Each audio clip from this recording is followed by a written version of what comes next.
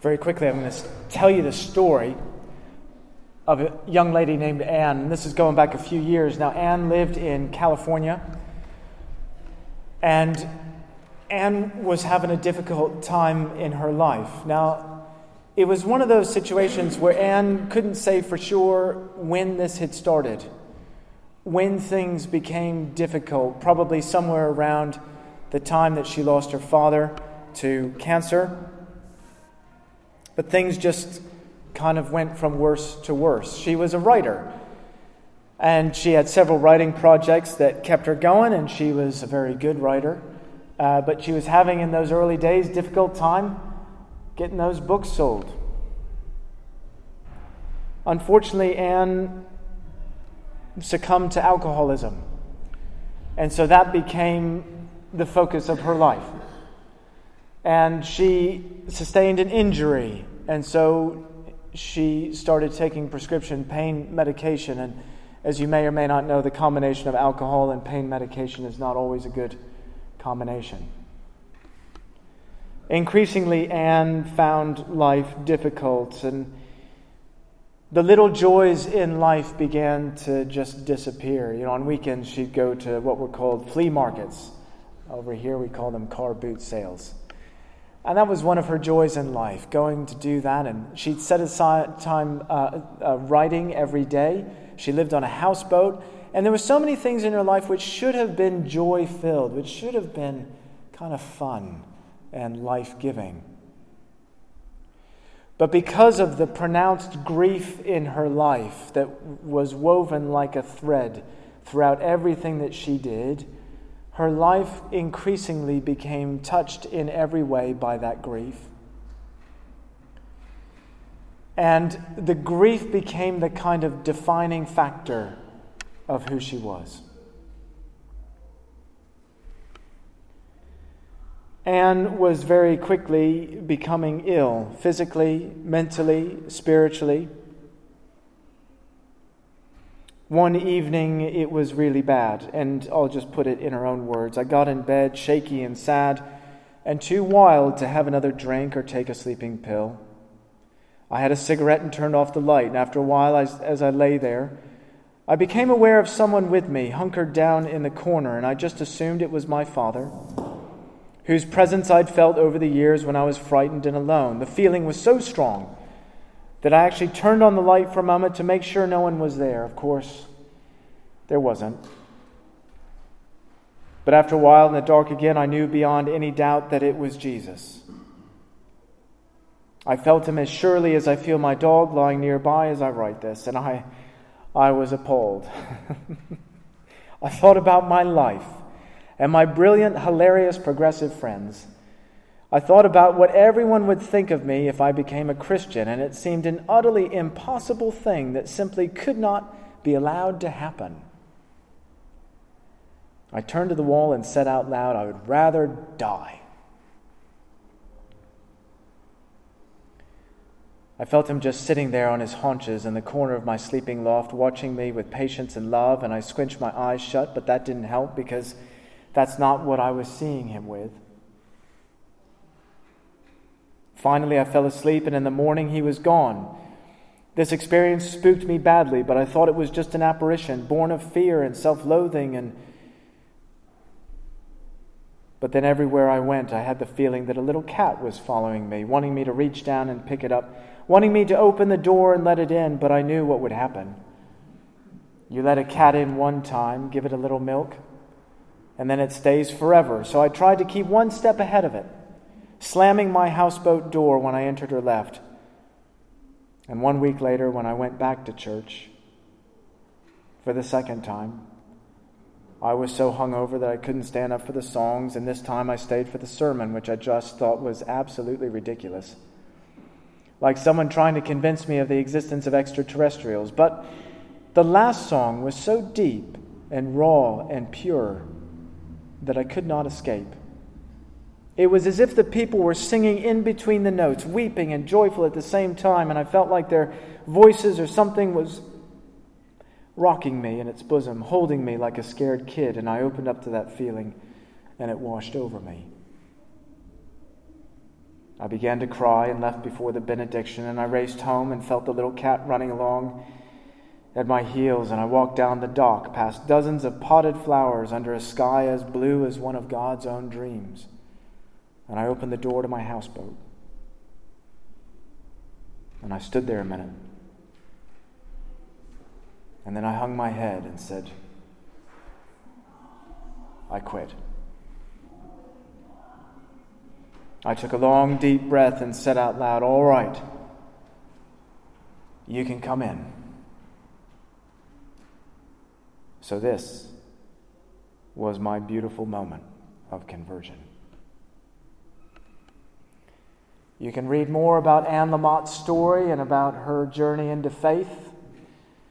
She sold millions of copies of that book, Traveling Mercies. And she admits herself that she's not a theologian. She has a simplistic view of faith. But she understands clearly who it was that showed up on that evening, who it was that kept persistently knocking at the door, who it was that wouldn't give up on her, and that his name is Jesus Christ, as real in the room for her as anything else.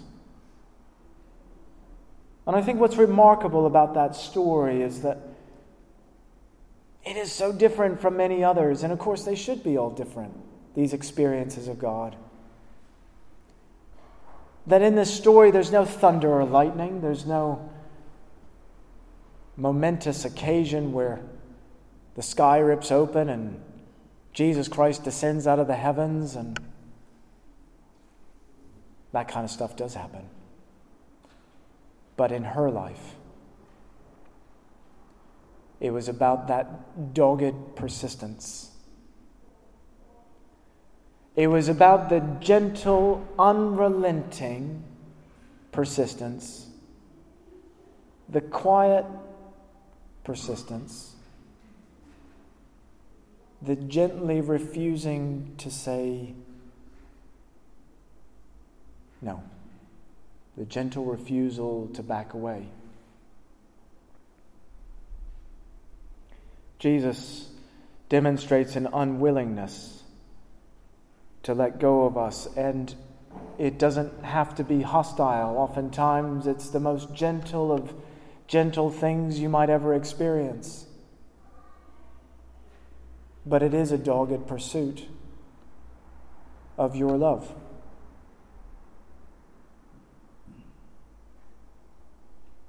It's a power. It's a presence that lingers.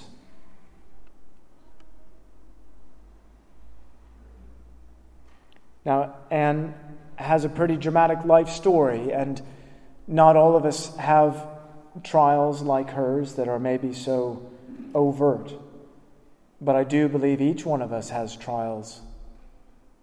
I do believe in some way each of us wrestles with some kind of addiction. Maybe it's living for someone else's expectations. Maybe it's being so selfless that we give up on ourselves. Maybe it's in pursuit of a better life, a new car, a new house.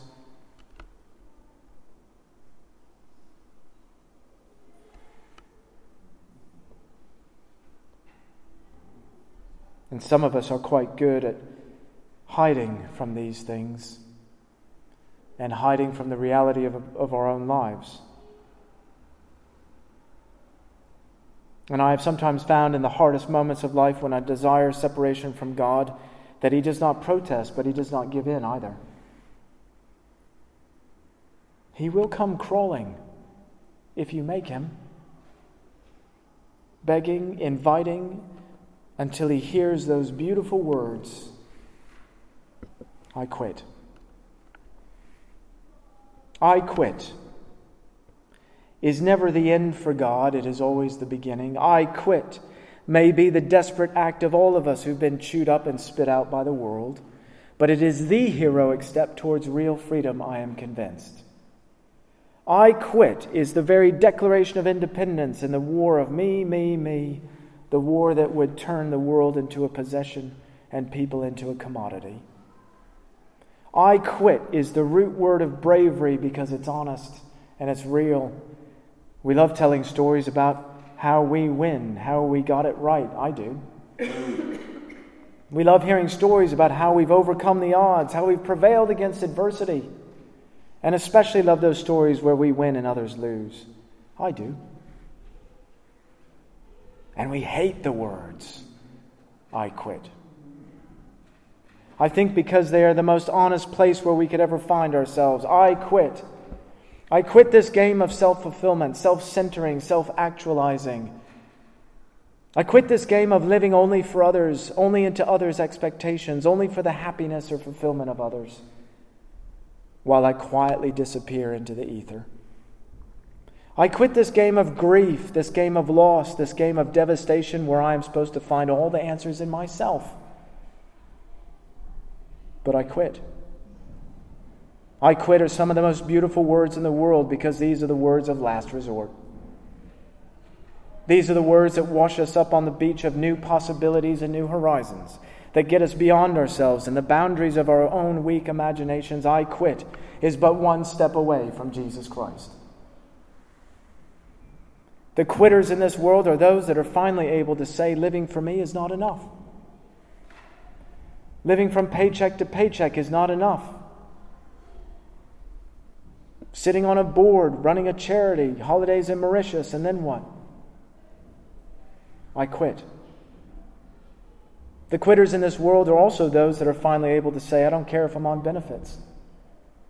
I don't care that I'm on universal credit. I give up feeling sorry for myself and my outlook. I give up pretending that the world hates me.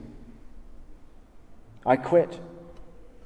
I quit isn't shameful, it's shameless. I quit isn't despicable, it's divine. I quit isn't ignoble, it's admirable. And the sooner we reach the shores of I quit, the sooner we can find our real purpose in the life that God has given us. Because it's in that breath that it takes to say, I quit. That we may find, stumbling, slipping, quivering, we find the truth about life. God is. He is, He lives, He reigns, He loves. Jesus takes the I quit. He takes the I quit all the way to the cross. And He hammers away. He hammers away at the shame, at the self-loathing, the self-critiquing, the self-centering, and the self-glorifying.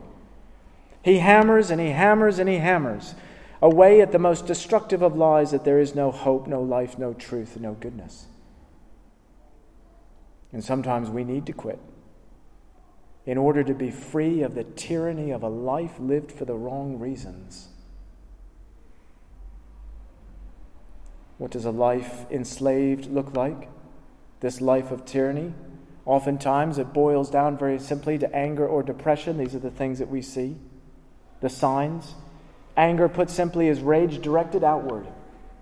Depression is rage directed inward. And they're both as destructive as you want them to be.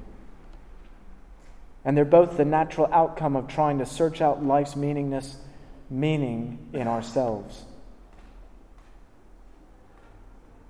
And so you see, Anne's story is more the rule and less the exception, maybe a bit more dramatic.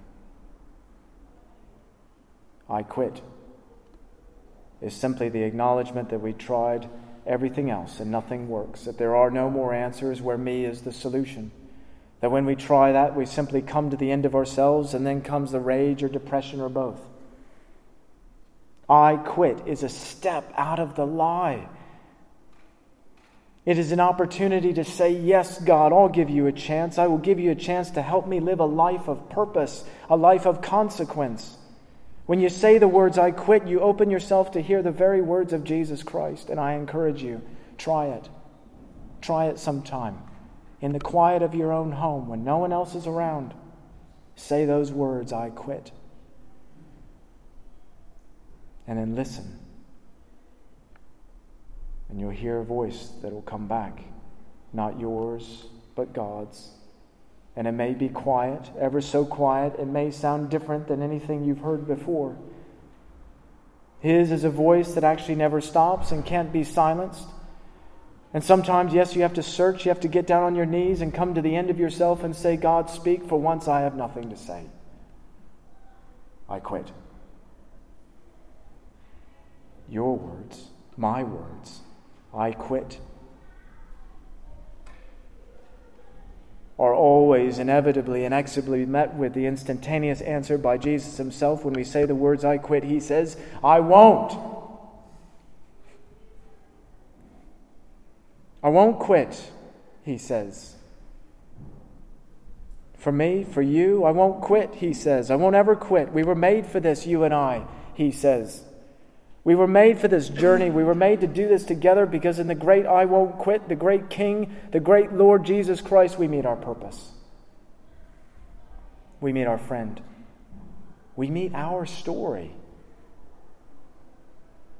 as it was meant to be told, a life of consequence. And if when you come to the end of yourself and the debt and the disaster and the dramas and you find yourself on your knees, tears streaming, then you'll know you will find, I believe, the greatest voice of all, speaking the greatest truth of all into your life from this cross.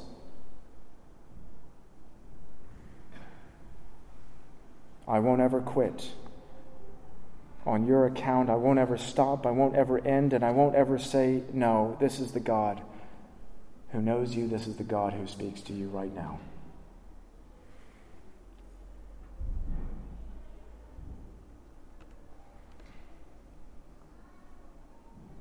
And so I joined my voice to Anne's.